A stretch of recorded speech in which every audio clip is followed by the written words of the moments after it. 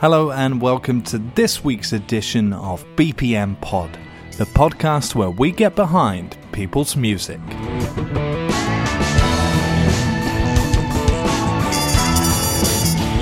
Thank you for joining, listeners. Really glad that you are here and spending time with me, and super thankful that you've got the time to spend listening to this episode, and I promise you it's a good one. So what do we have coming up? Well, we have an interview with a singer, songwriter, stand-up comic, improviser, poet, and just general nice guy, Blake Farhar. He'll be talking to us later a little bit about confessional songwriting, how he learned his trade, his journey from Dallas, Texas to Berlin, and how depression really isn't something that we should shy away from and stigmatize, but something we should talk about and bring out into the open. So that's Blake Farhar, and he'll be coming up in a minute. It's a long episode this time, so we're going to give this episode a relatively short introduction. And people who follow me on social media and follow me on email and things will know that there's a big announcement coming up. Interesting, right? So, drum roll please, as we announce what the big announcement is. Here we go. So the big announcement is, there will be a BPM podcast album released soon. Thank you very much. Thank you for your applause. Hold your applause though, because there's a little bit more to say. So, as you know, over every episode of BPM Pod, or most of them at least, we try to record an acoustic track with whoever it is we're talking to. It's normally done just through two microphones and me scrambling wildly to try and set the levels to a good level. So the quality isn't fantastic, I concede, and the track still needs some mixing, but there are tracks. There are at least 10 right now, and it's going to be launched when there's 15 tracks, and the album will be called BPM Pod Stripped Sessions. So it's acoustic versions of songs from the guests we've had so far. Tonight I want you to sing your favorite song, cook verse. Make me wanna ask you why though. Don't you tell me when you're hot though. I got smoke that I know the truth. Yeah, I thought that you should know that. So will you come on, get closer and I'll tell you more. I used to be somebody. Release date so far is seeming to be September. So if you're listening to this in the future, it should have already come out. And if you're listening to this on time, it's not yet out. But yes, September 2019 will be the release date of this. I am looking for some assistance with sound mixing and some assistance with designing an album cover also. So if you do want to get involved, please do get in touch. Just go to bpmpod.com and you can offer your assistance there through the Contact Me button, or you can find me on Facebook also and Instagram. It's all BPM Pod. But yeah, that's the exciting announcement. There will be an album, and on that you will hear the likes of Manano Band, Molly's Peck, Chris Weinhardt, Lisa Akua, Moose Johnson, Eudora Johnson, even Scars, the thrash metal band, have done an acoustic version of a track for this album.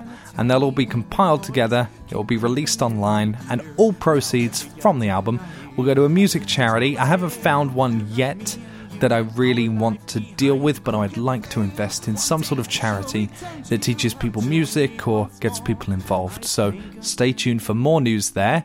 But that is your big announcement this week. No tracks of the week this week, although there are plenty I advise you can check out, and I've written about them in the episode itself on bpmpod.com, so go and check that out. So let's get straight into the meat of it.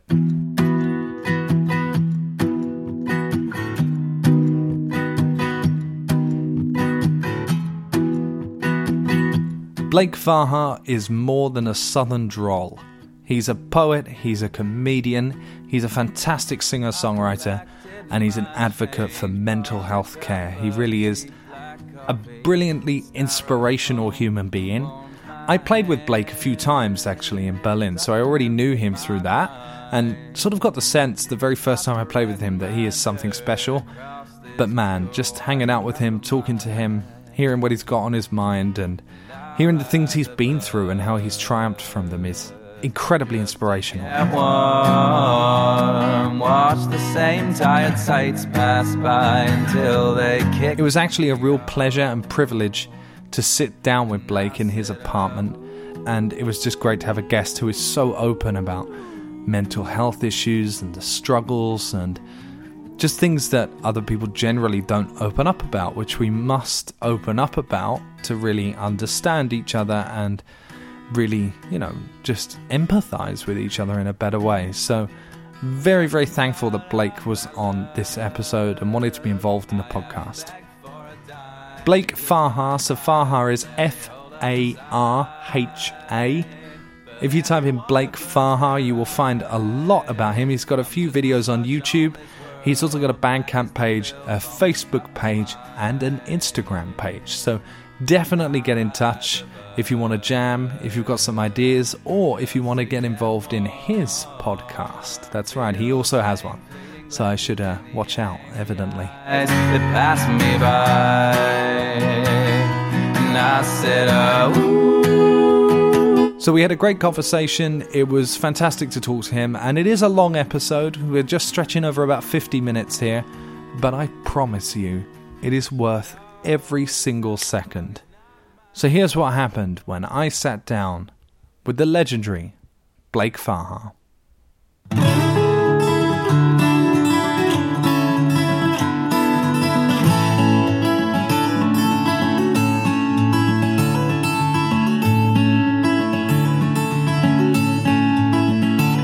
I'm Blake Farha. I'm a singer-songwriter from Dallas, Texas. I've been living in Berlin for 4.5 years, and I've been playing since I was 13 and writing music since I was 14, and still doing it today. strings to obtain that bass. He was older, the American. And we played together, well, not played together, but played at the same nights a couple of times now. Yeah, a few times, yeah. Yeah, because you hosted a night that I played at.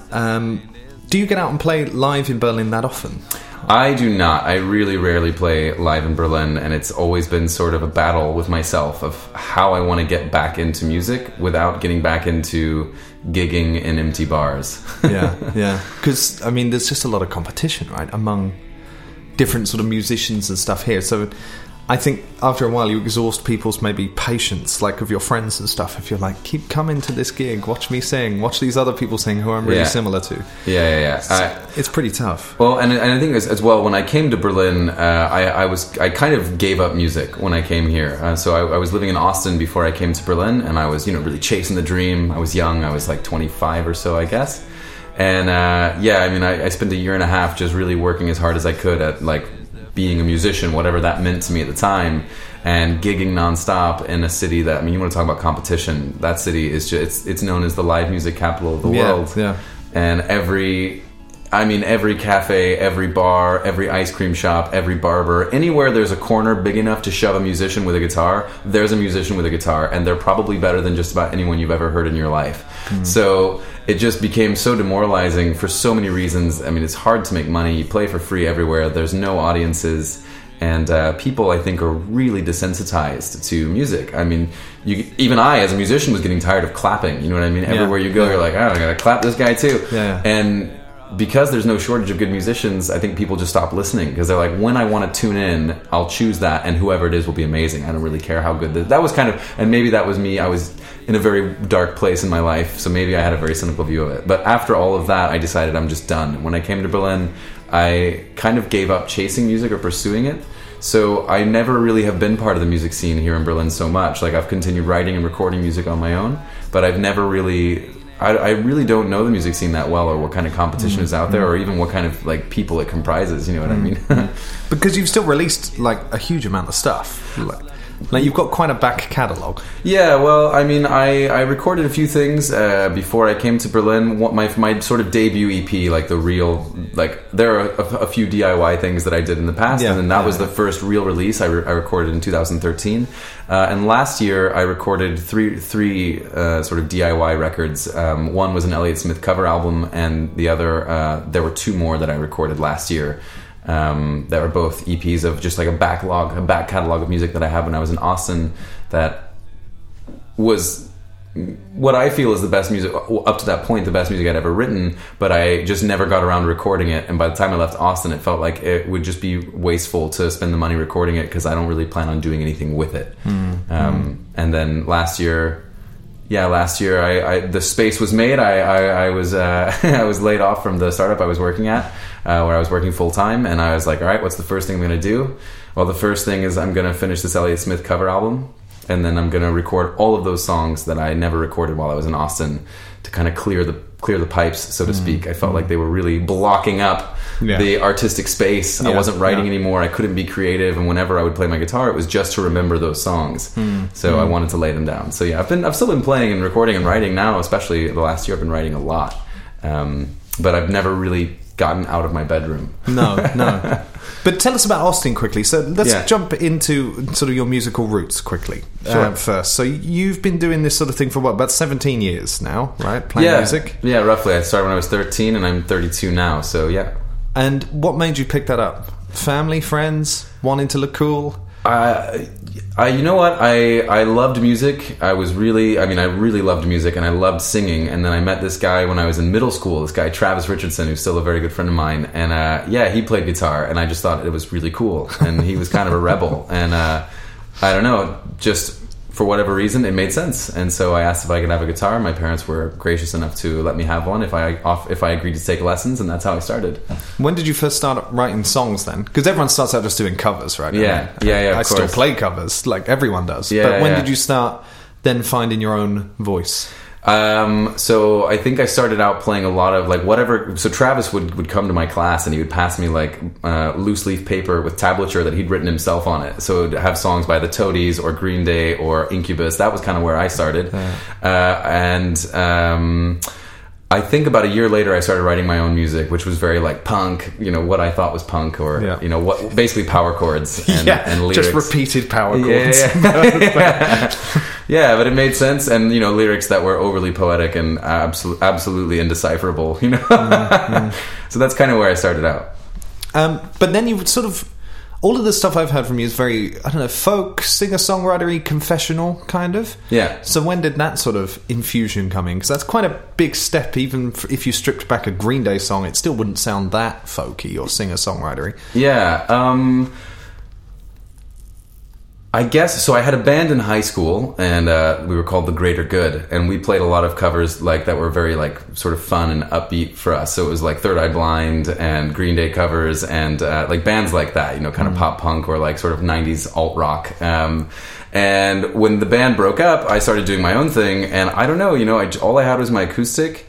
And I really loved Dashboard Confessional, like that. Do you know Dashboard Confessional? No, I don't. Actually. So Dashboard Confessional was like they were kind of a pillar of like the emo music scene when emo was becoming big. And it's this guy called Chris Carrabba who became quite famous later for a song he did with for the Spider-Man soundtrack. But anyway, it's really like the first record is. I think I remember that song. Now you've said it. What was it called? It was called Vindicated. Yeah, is the name of the song. I know it. Like it's somewhere in the back of my head. I buried it. It was massive. If you heard it, you know it. But he played, his first record was just him and his guitar, and it's just what it sounds like. Dashboard Confessional. It's this guy screaming his lungs out about like how sad he is or whatever, with this beautiful like Gibson jumbo guitar. And I think I was just so impressed. I loved it. I loved what he did so much. That's kind of where I think I started writing this type of music, was kind of from Dashboard Confessional. But it's funny that you asked me that, because I've never really thought about it, I guess, and I honestly don't remember. There wasn't a moment where you just switched and thought, let's just go into that. It just kind of happened. Yeah, and I guess what I'm saying actually is maybe, it started a lot earlier now that I think about it. Even before I was in a band, I was writing music, and I was 14 or 15, so these songs, I forget that they even existed at some point, but they were all, I guess it was always kind of that way. I always liked very mellow, chill music as well, and I guess that's just what I was able to do with my acoustic guitar. That's what I did. Tomorrow I'll have to push it still.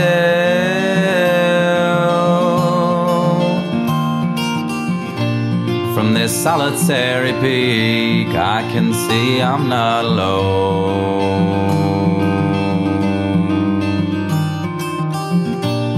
There's a billion contented people all shackled to their stone.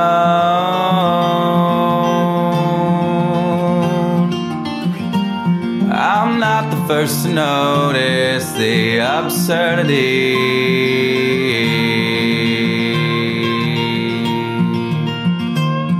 Is it an outlet for feelings and stuff, though? Is that another sort of reason? Because that's partly why I took up music was, I guess now looking back, what would have been depression, I guess, in teenage years and stuff. But, you know, at the time, it's just a sad teenager, right? Emo, sad teenager. But now looking back, no, it wasn't a good place at all.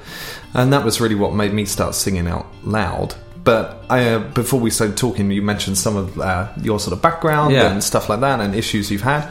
Do you think this became a sort of outlet for that as well? Absolutely. I mean, absolutely. I knew I loved singing. I can still remember the moment that it hit me. I was like 8 years old. My grandma had sent me this book of like Christmas songs with a cassette tape that went with it, and I remember being in my room singing Jolly Old St. Nicholas, but like as hard as I could, you know what I mean, like harnessing all of the Mariah Carey within me, who I loved at the time. So that became very clear to me, and I remember my parents were like, Blake, that's nice, but please stop. Never do it again. And I always sang from then on. And once I got a guitar, very quickly it became an outlet. Like, you know, I mean, I've been suffering from depression my entire life. I mean, from as early as 12 years old, I was already having some pretty negative thoughts. I mean, to put it lightly, and I think guitar very quickly became a place where I could get those emotions out. And to this day, I mean, often it's a matter of necessity. Like, I have to write a song, or I have to pick up my guitar in order to express what I'm feeling. It's like therapy. Oh, 100%. Totally. No, I totally agree. And it's especially hard when you're, as you say, 12. Sort of. I only really reflected on it, maybe I was about 15, was when I first started noticing that was some fucking dark places, man. Like, why did your mind drift off there? That was really not right. But it's hard at that point, because everyone just puts it down to puberty or school, or, you know, you're some emo narcissistic teen, and it's like, no, there's something more than that. And I always thought there was, to be honest, but I could never really put my finger on it. And the idea of depression just seemed like totally fucking alien. That's what old adults get after they divorce and stuff. Like, that isn't me. Absolutely. I mean, it wasn't until I was 25. I was living in Austin. You know, I was chasing my dream. In theory, it was the best time of my life. I was living on the savings that I had made while I was living in South Korea, teaching English. And I was like, cool, I'm going to go chase my dream. Didn't have a job. I was playing my guitar 6 hours a day and then going to gigs at night or open mics or wherever I could play. I mean, in theory, I should have been happier than I've ever been. And I was never so miserable. And it wasn't until that point where, I mean, you know, we're talking like unable to get off the floor for hours at a time, you know, literally just unable to pick myself up off the floor. It wasn't until like a month of that I was like, maybe this is abnormal. You know, even at that point, in the depths of that, I still didn't realize that maybe there was a name for what I was going through. For me, it was just, Blake, you're being, you know, a crybaby or whatever. Or lazy or tired or whatever. Yeah. And I mean, I've been living with this my whole life, and it wasn't until then I was like, maybe I should talk to somebody. Maybe this is actually more serious. And I was 25 years old. Yeah. And, you know, that's a big reason why I'm very candid about the things like my sort of mental health issues, because I would have gotten help so much sooner. Oh my God, if people talked about it. If I had known it was a thing. I didn't even know what depression was, really. You know what I mean? And I've been having suicidal thoughts since I was 12. Yeah. You know, that's not normal. That's not healthy, and it's not okay. But I didn't know that, you know, and no one talks enough about it for you to know. It was my girlfriend. Well, she's now my wife, but at the time she was my girlfriend, and we'd been together about a year or so, and I kept telling her this like weird shit I was thinking about, and just not even suicidal, although sometimes, but really just very negative, just on everyone and everything, and nothing could really work, and I hated myself and everyone else. And she was like, this will not last unless you get some help. It really cannot. Like, nobody should function like this. And so she actually sort of pushed me to get help, and it was sort of 6 months of therapy, which isn't a lot to some people, but it was enough at the time. Man, now I tell everybody, I'm like, honestly, just do it. I think everyone should have to do it, actually. Like, it should be mandatory. Take 6 months out of your life and go and do some therapy or something, because holy shit, like you said, had I found that out, that was at 23, I think, but had I found that out earlier, I think it would have solved a lot of shit, like, really quickly. But I mean, and the worst part is, I guess, you know, we have these bad habits that we don't realize are bad habits, and they're not getting fixed. And in fact, you know, you're living with them longer and longer. They become more and more entrenched, and it takes longer and longer, I guess, to get rid of them. So, you know, the tragedy is that not only are you not getting help younger, but it also, when you do finally decide to get help, you know, you have a much bigger battle ahead of you, because so just in there deep. And I mean, yeah, for me it was a very similar experience. You know, a woman that I was dating at the time, named Amanda, who's also an amazing, she's a beautiful musician. It was kind of her who pointed out, like, this isn't, most people don't experience this, like this like inability to get off the floor and stop crying. Most people don't experience that, that, right? And I was like, what? And yeah, I mean, I agree. I think I tell anyone who will listen, like, man, I recommend going to talk to a professional, because I'm sure no matter how good your life is, we all have, my guess is that we all have some things that we could use a little help processing. You know what I mean? Just some things that we didn't quite process right, that maybe could be tweaked, touched, just looked at a little bit in a way that could maybe turn it around and serve us a little better, A lot of my music is about, my mental health struggles and my struggles with, existential crises and who I am and how I relate to the world around me, and it's just a way of understanding it, because for me, these thoughts, they just don't make sense, but they're there and they're real, and you're like, why can't I just be well? When I look at my life, I know how beautiful and perfect it is. I mean, I few people literally in all of human history have lived a life as privileged as mine. So why am I literally on the ground crying right now? Like, what is that about? And so a lot of my music is about that, because it was the only outlet that I had for so long, and still is the only way that I know. You just hear the right note, and you feel like that's what I'm feeling right now. That note. I don't know how to tell you what I'm feeling, but listen to this chord that I just strummed. That's what I'm feeling. Is that the level that you've made a perfect segue into the next question? So that's good. Well done. Like, I was like, did he look at my notes? Because that was really good.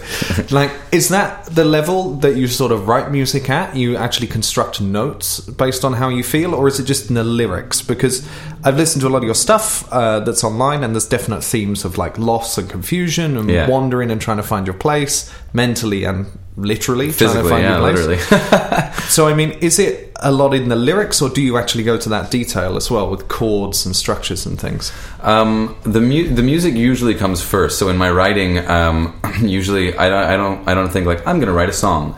I'll just sit down with my guitar and kind of start playing, and I'll just be fiddling around until I hear a note or a chord that really, for whatever reason, resonates at that moment. And then I'll build around that, but it's built purely on like what I feel and what in my head I already hear. So I'll hear a chord and kind of be like, maybe the next note could be this or that.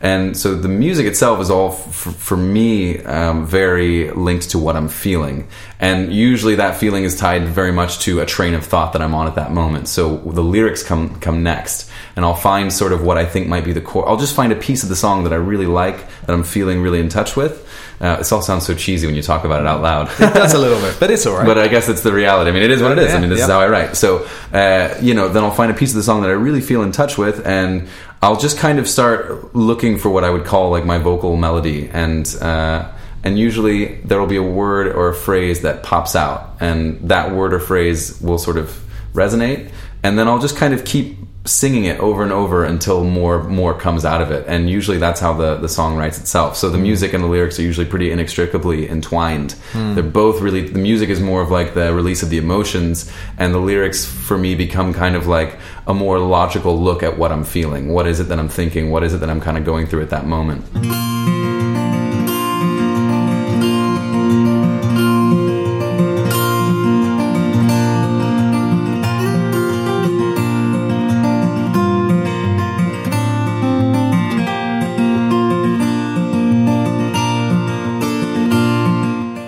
What keeps you curious then, and sort of inspired and searching to write new stuff? The human experience is a never-ending one. So every day it's a new battle. Every day it's a new struggle. And I mean, that sounds really pessimistic. That's not what I mean. Every day is just a new set of emotions, a new set of things that you face. And it's not even that I'm like, I need to write new music. It's just, I need to write new music. You know what I mean? Like because every day I'm experiencing new things. And although I've gone through a lot of therapy, and although I've gotten a lot of help, and although I'm in the best place mentally I've been probably in my entire life, that doesn't mean that it's always easy. And and music just is the right outlet for me to really like sort of let it out. Definitely. Your voice is something I want to talk about, actually, because you have this incredibly well carrying voice, actually. Like, it's surprisingly loud from what looks like very little effort, I must admit. Because when I've seen you sing before, it looks like you're not really screaming or sort of scrunching your face. And a lot of people, when they try to get volume, they do this sort of false thing where they sort of like tense up like that or Yeah. something, thinking that their chest will sort of bring them volume. But you kind of are quite, I don't mean this rudely, but unanimated in that sense. You seem relatively composed, I actually. just stand still like a statue. Everybody come check me out live. Totally worth your time. No, but quite composed. And like, did you ever have training vocally or anything? Or? Not really. I did take one voice class when I was at university for 6 months.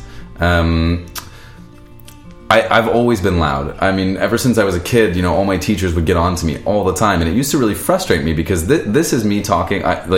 This is my most normal volume.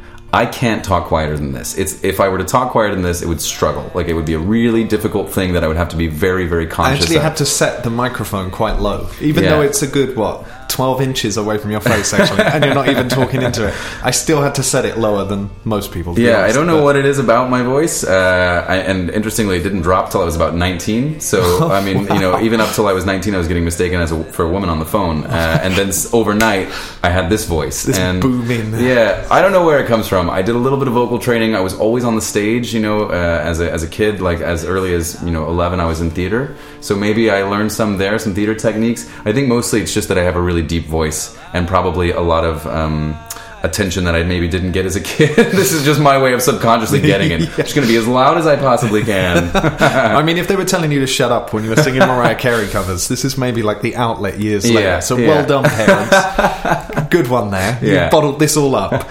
But you do sing in this quite, I don't know, bass to sort of tenor range. Do you ever really go above that to like big higher stuff? I used to sing a lot. My voice didn't drop until much later, so I sang really high for a long time, and I don't go that high anymore. I don't think, because I've learned to kind of embrace my voice. You know, I think for a long time I felt like I had to sing in a high-pitched voice because that seemed to be kind of what was cool and what was trendy. And, you know, you looked at guys, you know, a lot of male singers across the range of rock and roll had really high-pitched voices or were able to go into really high, like the Mars Volta or Panic at the Disco or even Green Day or Third Eye Blind. Generally, you know, male singers have a much higher range than I do. And I tried to imitate that for a long time, and then I just realized it wasn't working because my voice kept getting deeper. Don't smoke, kids. I had to quit smoking just so my voice would stop dropping. But now I've learned to just kind of embrace it, and in a way, I try to always improve my range, and I'm always trying to, like, you know, again, I quit smoking specifically to improve my voice, and I try to go higher, but this is kind of what I got, and I've learned to think maybe instead of trying to fight it, just accept it. And now, if anything, I actually I've started singing lower and really accepting that I have this deep voice, and that can be powerful of its own accord. And even if it's not what's commonly, I don't know how to say it. Even if it's not what you often hear, it can work. And I don't know, I just try to make it work for myself. No, definitely. There's actually a few singers I really like who do have really, really low voices. They're not like huge famous people, but and it actually was someone you reminded me of, even though the music is totally different. It's a guy called Richard Hawley. Okay. Who's a Sheffieldian guy. But it's this very low crooner voice. And not necessarily a crooner sort of style, because I don't really think that's your style of music, but it's definitely the same range and register. Yeah. When I heard you sing first time in like Radler's Bar or something,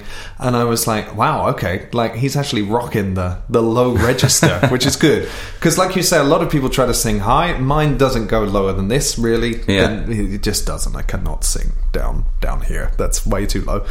So I'm sort of limited to this 2-octave range, really. Yeah. And then I can't go much higher than D5 or what the hell it is, something like that. Then I'm done.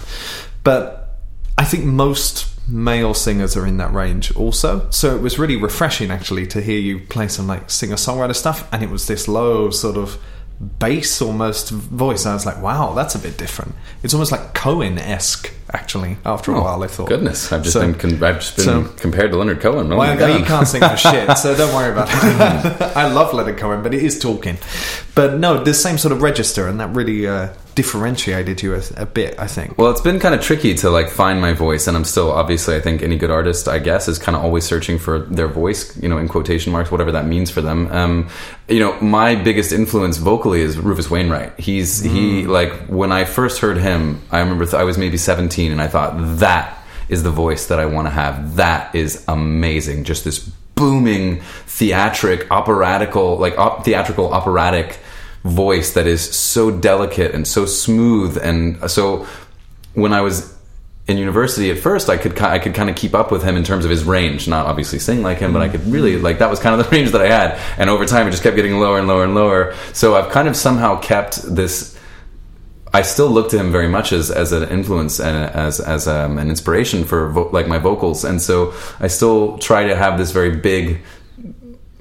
It's been really hard for me, actually. It's been maybe my biggest struggle vocally is to stop singing so big all the time. And it was the feedback that I used to always get, I mean, that I've been getting since I've been playing music publicly. People be like, you have a good voice, but maybe tone it down a bit because you're kind of one note. It's just like you're punching me in the face 24/7 with your voice. And at first, you know, the rebellious kid that I was, that's a pretty harsh criticism, though. You don't understand the music, okay? That's how I want to sing. I want to punch you in the face 24/7. And it wasn't until, honestly, 2 years ago where one of my really good friends, Sam, he's one of my best friends in Berlin and a musician who I really admire, was like, Blake, seriously, man, he's British, and he kept using the phrase, you're over-egging the pudding. And somehow his was the voice that finally penetrated and was like, okay, maybe I need to think about this. So now I'm working much harder at like learning to be a delicate singer as well, and like learning to tone back and use the power that my voice does have to really have an effect, as opposed to just like numbing the listener with it, because it's just like, oh, you just sing at that volume all the time, so I don't really notice it.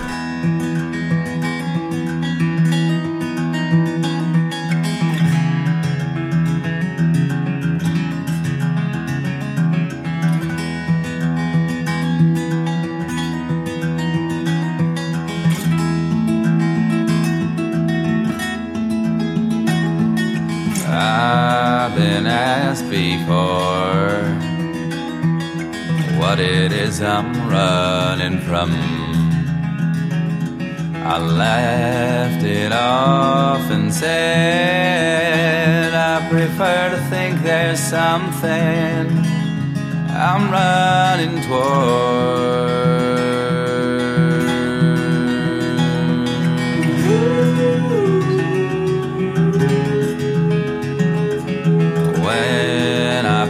My bags and hitch a ride on the back of a gale force wind. No matter where I land, I always seem to wind up right back where I began. But you record here and mix here? The last 3 records that I did were recorded here, yeah. And you know how to mix? Have you learned that sort of through any sort of formal training, or just researching online, trying things out? Yeah, exactly. YouTube and like whatever articles I could find on the internet. I mean, I've really done this. So the last 3 records were totally done by myself, and whatever. I mean, mixed, mastered, produced, if you can call it mastering. You can't really, but I just learned it all through just trial and error. Yeah. Yeah. What do you use for that? Actually, super geeky question. No, I'm embarrassed to admit, because it doesn't feel like a very musician-y thing to say. I use GarageBand, and like a USB mic into an interface. Wow. No, it's not a USB mic; it's an XLR mic. But yeah, just GarageBand. Wow, that's good. I didn't expect like that sort of full sound from GarageBand. Actually, that's very nice of you to say. No, because everyone else uses like I use Audacity even for this, which is fantastic, although expensive, and I'm still on the light version. Yeah. And a lot of people use Pro Tools. I think that must be the most used one. Yeah, right. Because of all the different plugins to it and stuff. But rarely do I hear people say GarageBand still, actually. Yeah, I mean, you know, I had lost my job, so I didn't exactly have a whole lot of money to go investing in this experience. And again, it was like, I'm recording these records out of a desire to not let the fire for music fizzle out, and out of a desire to like just have them for posterity's sake. So it didn't feel right to go spending a whole lot of money on recording equipment that I didn't know how to use. Equally, like, I think it's worked out quite well. I'm generally quite pleased with the sound that I got out of it. So, what are you working on now then? Because you're a prolific sort of songwriter. There's a bunch of stuff online. You're always sort of strumming new ideas, and you said that you know this has been a time now to clear the backlog. Yeah. But I guess you've still got a backlog somewhere. Yeah. So what are you sort of working on now? What are your next musical aims? Well, luckily I was very proud of myself that I was right. Like my sort of intuition said, like, you need to record this backlog, get it out of your system, and then you'll start being creative again. And that really happened to be the case. As soon as I recorded all those songs and those records were done, I mean, almost immediately, it was summertime in Berlin. That was last May, so summer had just started, and immediately I started writing again. And right now I have definitely a good EP's worth of material that I'm working on. I would say I probably have about 10 songs, more or less, that are all completed in some are very, very fresh, some are just a couple of like chords, and some are totally done. So the next thing I want to record a new record. This time I think I'll go into a studio. I've never done that before, and I would love to have a studio record. Just never been willing to spend the money, but I found one that apparently is quite good and quite cheap. So I would like to, at some point, start putting I want to spend the next couple of months really polishing those songs, getting them being really fighting fit for the studio. Playing with a click track, etc. Getting really well practiced, and then I'd like to take it to a studio and produce a studio album. Will it be a solo thing, or do you think you'll have session musicians on it, or? It's such a I would love nothing more than have session musicians. I mean, the reality is that the songs that I write generally in my head, they all have bass lines, drums. I mean, I can hear it all. I just don't have. I have yet to make the connections that I need to make in order to bring that to life. It would be nice. I don't really have much funding for this, and no. Although I've always wanted to do one of those like crowdfunding things, and I had some friends in Austin who did that with they had great success. They released excellent records with brilliant producers and good studio musicians doing that. I always felt like I'm cheating people because I don't necessarily know how I'm going to get back into music, or like what my music career, quote unquote, will be. And it always felt a bit disingenuous to be like, give me money, everybody, so I can make a record, and then I'm not going to do anything with it. Completely agree. Totally agree. I released my sort of first proper album, I guess, of 10 songs, but it was just acoustic. That was in a studio with a friend of mine, Thomas, who's fantastic and runs a little studio it used to be in this basement, but now he's opened a proper one back in Sweden, and it was really, really great. And luckily, because we're friends, it was basically like, just chuck me the bare minimum to keep the bills sort of paid for the 2 days you've been here, and that's it. Like, I don't really care. So that was good. But beyond that, it's going to cost money to get people in. I mean, I could ask friends to come and play a guitar lick and stuff like that, but a drummer, for example, I would need a good drummer, and that's going to cost me some money to pay someone to come and do that. And like you say, part of me has been like, should I fund this myself? Well, that's not really practical at the moment. Should I ask people for money? Well, I kind of feel like I'm almost like a charity case. And then I don't know what I'm doing with this like record yet. Will I even press it? Will I send it digitally? Will I sort of market it well enough? Will I follow it up with something? I don't know. Like, it's a hard question, I mean, and I believe in the value of art for art's sake. If it costs 10,000 euro to make a record that you made that is beautiful and that you're proud of, and that even 10 people listen to and go yes, then it's worth it. I mean, it's worth the money, because what is money anyway? Let's not get into that. But art for art's sake is real. But I don't know. Something doesn't sit right with me doing like a crowdfunding campaign just to literally make a record and be like, done, thank you, that's it. And that's the big question that's on my mind kind of constantly, really, is and has been for years. What is music to me, and what I can't give it up. I keep writing music, I keep playing, I still want to gig, I still want to be out there, I still want to share my music. I mean, I'm on this podcast, for example. It's not for nothing. It matters to me, and yet I can't seem to quite take that plunge back into the ring, you know what I mean, and be like, all right, I'm going to start. I want to be a musician, whatever that means. I want to make music my life somehow. And this is the duality, you know what I mean? Like the reality of like my age and my situation and what life for a musician can be like, or at least the life that I saw for myself and all the musicians that I was surrounded by, seeing these unbelievably talented artists who were 35 and had nothing. You know what I mean? I mean, had nothing. And to see that and be like, that's a reality for that's a very likely reality for a lot of people who are very talented. So but then at the same time, like, nothing else makes me happy. Nothing else makes me excited. No. And I can't stop doing it. You know what I mean? Like, I just can't give it up. And there's like a guilt that I feel for not continuing and not pursuing further. And the question that I have now is, okay, I want to get back into music, but how? I don't want to do make the same mistakes that I made in the past. I learned a lot from the experience that I had, living in Austin and really chasing my dream as much as I could. But how do I want to go about this? Like, what's the clever way to do this? Because there's the hard way, and then there's got to be the clever way. I'm convinced of it. I just don't know what it is, and it's it's not going viral. That much we all know. It's just a matter of like, what is a sustainable way to make this work? If anyone knows, please. And that's the question I normally ask people as well. Even beyond the sustainability of making it work, like economically or whatever, like you've at least got to stand out at some point and catch someone's attention who can sort of connect you to someone or recommend you or listen to you or whatever. Like, you need to stand out in some way or another. And we've talked about this before. We talked about it last time at Radlers. Like, there is a huge selection of average to good musicians in Berlin. There's also a rather large selection, of not great ones. But it's still good they play. Like, don't get me wrong, I'm not like shitting on them at all. Like, they just need Sounds like you're shitting on them. No, but they just need a bit more experience, and they're just starting out and whatever. Like, totally fine, great.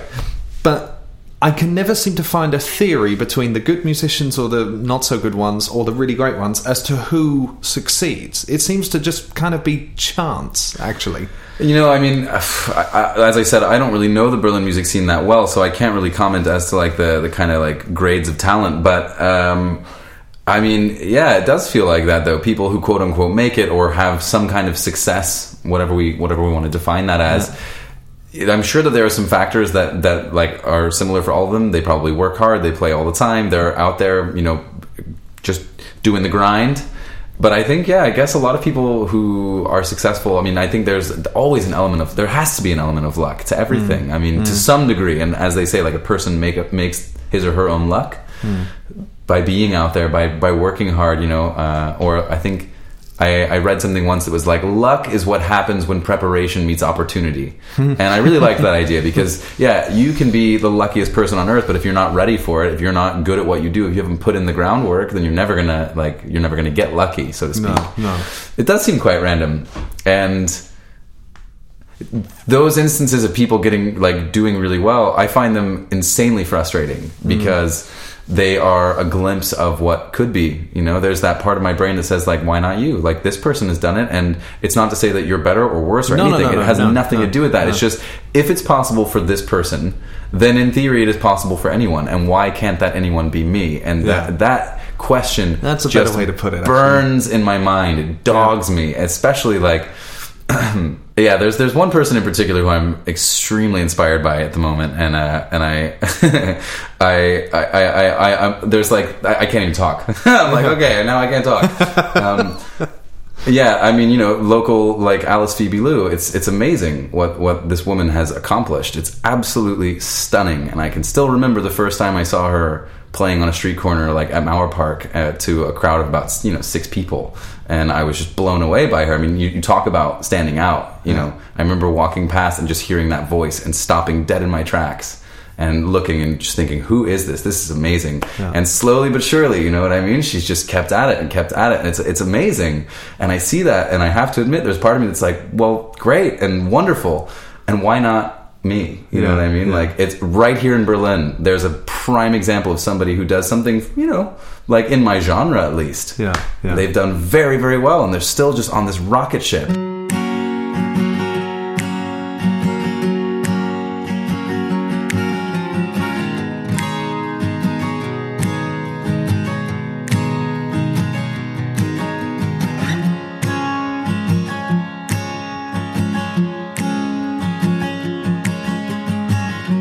It's been a year to the day, not a lot has changed. There is one gripe we have about musicians, though, which we'll probably finish off with a small rant about. Okay.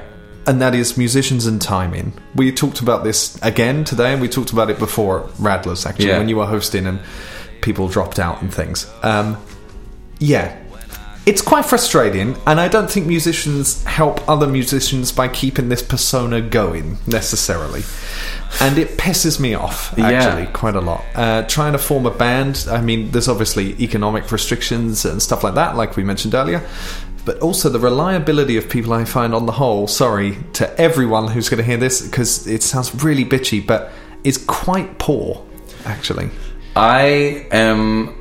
I want to be very diplomatic here. I have been surprised that what I perceive to be a normal level of reliability has not necessarily been matched all the time when I've interacted with other, let's say, artists, because it's not always just musicians. No, of course not. No. But yeah, I mean, I've definitely been frustrated a time or two, that's for sure. And I don't know, and I would agree, I think it's a very nice point that you make, that, you know, musicians don't help other musicians by perpetuating this sort of stereotype, you know, of being unreliable, of being flaky, because Well, then if you are a reliable, dependable musician, then people don't necessarily assume that off the bat, and we're doing each other a disservice. Yeah, exactly. And as you were saying, trying to form a band, I think we're hurting each other's chances of finding each other, because I certainly have been, again, part of the reason why, as I mentioned earlier, why I've always kind of played by myself is also just because when I've reached out to musicians and stuff, so often it's been like, yeah, let's definitely meet up, cool, gonna see you on this date, and then it just doesn't happen. The day comes and it's like, sorry, can't, whatever. And you just go, well, what's the point? That's such a waste of my energy. And now I've got nothing to do. I'll just play by myself then. And how many interactions could I have had, or other musicians like me or artists like me who were like, well, I'm just going to give up meeting other people. And that's a connection. Who knows? The next John and Paul could have met each other and they didn't. You know what I mean? Yeah. But what do you think this comes from? Where is this stemming from? Why are artists quote unquote flaky or unreliable? What's that about? What do you? I mean, you're a musician. You're an artist. What do you think it comes from? For me, it doesn't. I'm incredibly unreliable. No, but I'm incredibly organised. Actually, I'm relatively well timed, and I've had to cancel on a couple of people for a couple of podcasts. Actually, but I mean, one was for Christmas. I mean, it's Christmas, and the other one was because I was sick. But otherwise, it's like, no, I generally follow up, because I don't know. I do have that sort of. I hate the phrase work ethic. I hate that phrase, but that's sort of like.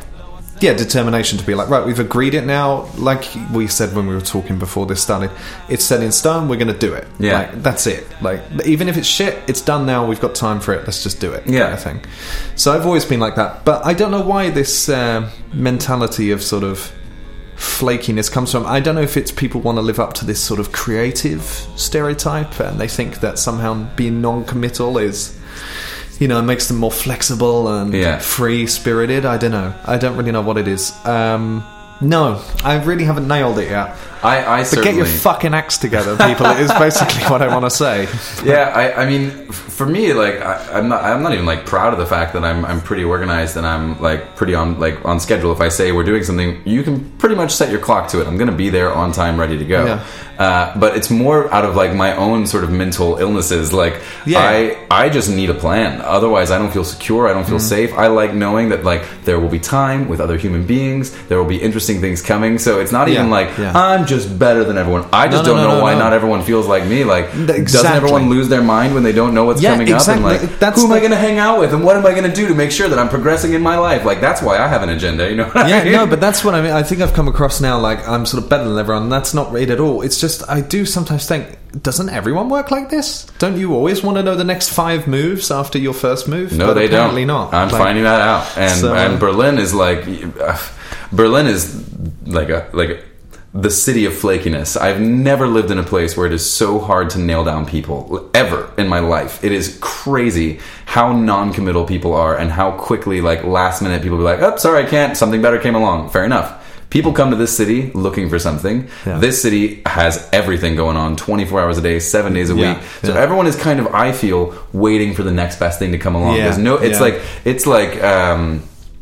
what if I always say Berlin is FOMO city. It's just everyone is constantly afraid of missing out on the next coolest thing. So you add this artistic sort of already stereotypical lack of reliability, and you squash that with Berlin's FOMO and this non-committal attitude that people have here, and it's quite hard, man. I find it really difficult to organize and get people together. And but then looking at the flip side, would I really change much of it though?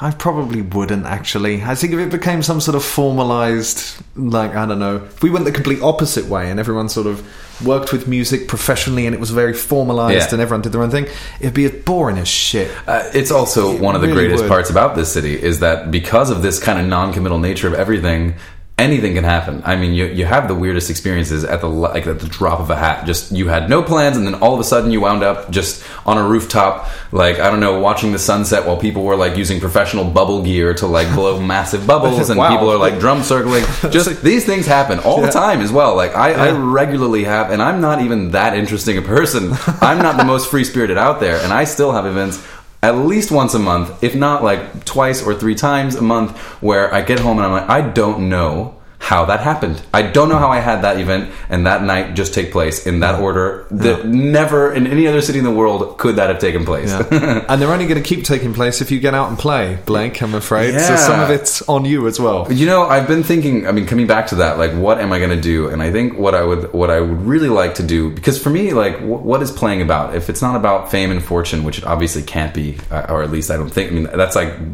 as I have a song where I think I say that exact line. It's like working to win the lottery. Like, it's just not going to happen. So, like, don't go with that in mind. What is it that I want from music, and what is it that I want about playing, in public?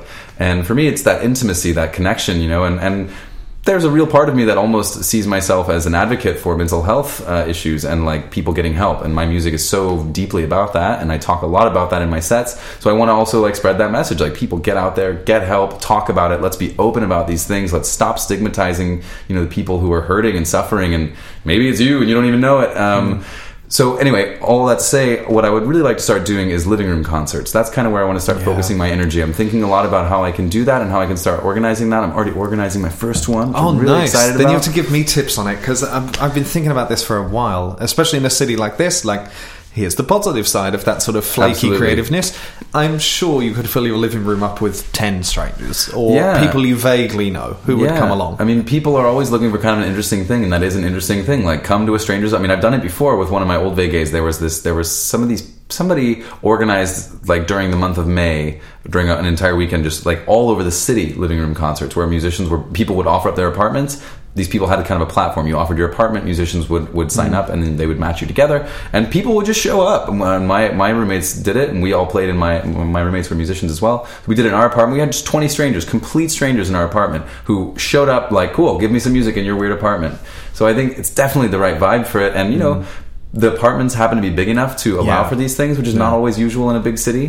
And I think on top of that, there's just parties all the time. And, people are having dinners, brunches, whatever. And I'm like, why not add some entertainment to that? Like, have a musician come in, sit in the corner for 45 minutes, bring you some love, some good vibes, maybe pass the hat around, or I don't know. Is there money? Is it at all financially viable? These are questions I don't have answers to. But it does seem like a really fun way to connect with people and to be in an intimate situation. And when I think about, okay, what are my options? Playing open mics, getting gigs in bars that are empty on a Tuesday anyway, or, playing in people's living rooms, maybe it'll be a crowd of 10 as opposed to a potential crowd of 50 at a bar, which will never happen. But it's a crowd of 10 people who are listening and who you can really connect with. And so that's what I would really like to start doing, is living room concerts. So if you're listening, and you want to join in or offer your living room, one of the two, you just let me know. So you've got living room concerts, new music that will gradually go through the backlog, and then something very similar to what this is right now, right? You're also thinking of. So now's your chance for your shameless plug. Oh, shameless plug. Well, I don't know if I can plug it yet, because it's not. You'll get there. It's not live. By the time this goes out, it will be. So you'll be fine. Well, I'd like to start my own podcast. As well. I was laid off from a startup that I was working at full-time in May of 2017, and the first thought that I had when they fired me was like, how dare you? And then the second thought was, fine, I'm going to go walk the Camino.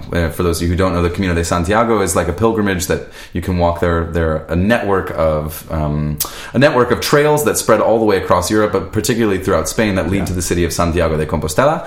And in this city, there's a cathedral where they buried, allegedly they've buried the remains of St. James the Apostle, who is one of 12 apostles. For those of you who don't know, who aren't Catholic, it's a big deal for Catholics. It's a huge trek, right? I mean, so the main routes go all the way across Spain, and so I decided, I've been thinking about this for years, and I wanted to do it as sort of like a spiritual journey. I'm not religious at all, but like I definitely had some questions that I wanted answered, and I thought it would be nice to have the time to take a walk and think about it. So as soon as I lost my job, I started planning that, and I wound up doing it. And so because it was very much a personal journey and a very spiritual one.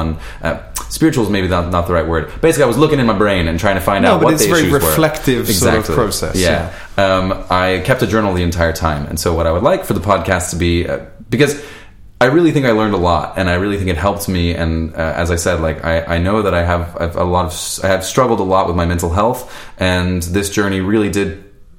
I think I learned some very real valuable lessons here, and not everyone has the privilege or the time or the money or the whatever to do such a journey, or to take 30 days to like just go traipsing. I walked almost 1,000 kilometers in 33 days. Not everyone can do that, and so I wanted to spread that love and spread that, you know, what I learned to other people who might be able to benefit from it. So what I would like, now that I'm finally getting to it, is to do a podcast, like a live reading of that journal, in sort of, having a co-host maybe to talk about what I'm reading and what I'm going through in the journal with me, as well as a small live audience, 8 to 10 people, kind of in my living room, just to create a nice cozy vibe where we can all kind of go through that journey together. Nice. Yeah. Well, I'll stay tuned for it. And you've already asked for some tips from me, but that's a really bad idea. I beg to differ. Your podcast is lovely. Why, thank you. But so we'll stay tuned for that, and then more music to come as well. But where can people find out more about you if they're interested? Please, if you're interested, find me on Instagram at Instagram.com/Blake Farha. That's F-A-R-H-A. F-A-R-H-A, right? That's right, yeah. Just like it sounds. Farha. Yeah. You can also find me, all my music is on blakefarha.bandcamp.com. You can stream it for free. You can download it for free. You can send money my way if you feel like it. I certainly won't say no to that. But yeah, Instagram and Bandcamp, that'd be where you can find me. Excellent. And you're going to play a song in a minute, right? Yeah, that's right. What is the song you're playing? So it's a brand new song. It's one that I've only recently finished. Use your words, Blake.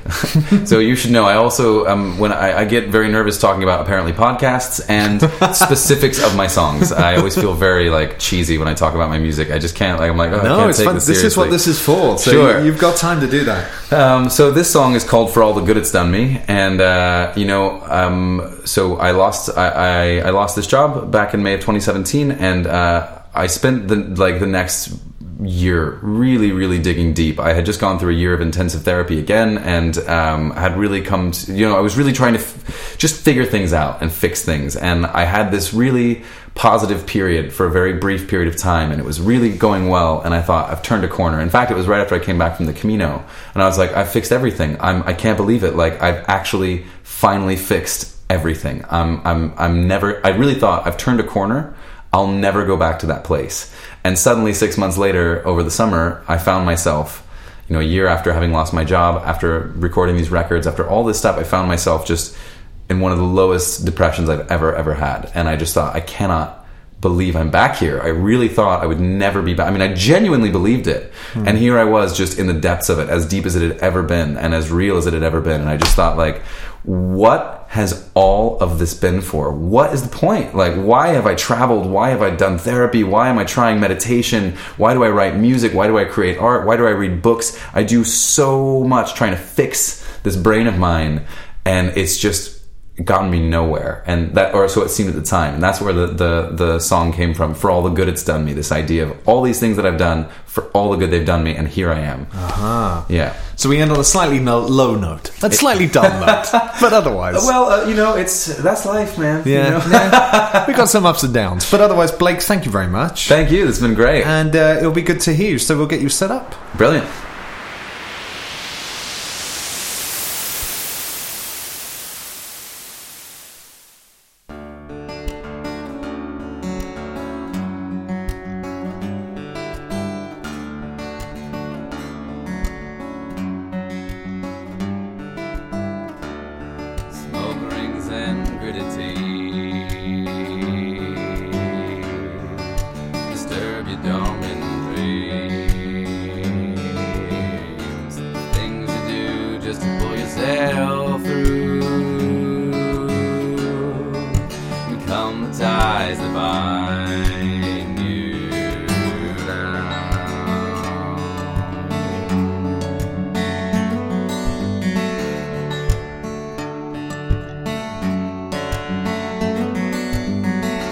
I've traveled far and wide, lost count of new age things I've tried. Swam dive to the depths of my mind, still stranded, waiting for the tide to rise.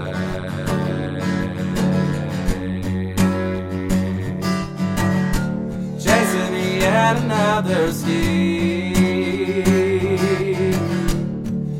Since he's all the race, can't seem to find strength inside to stay and smile or leave and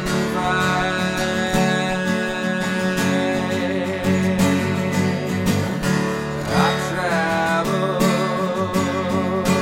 far and wide, lost count of ways, things I've tried, long dive to the depths of my mind, still stranded, waiting for the tide to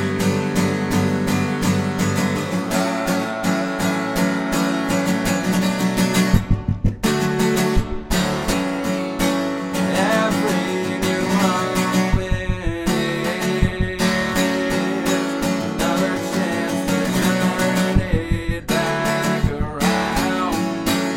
So why can't you just turn it back around?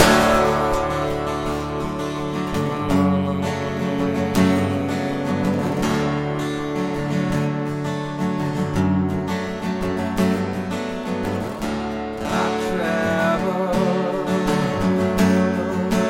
far and wide, lost count of names, things I've tried, swum dive to the depths of my mind, still stranded, waiting for the tide.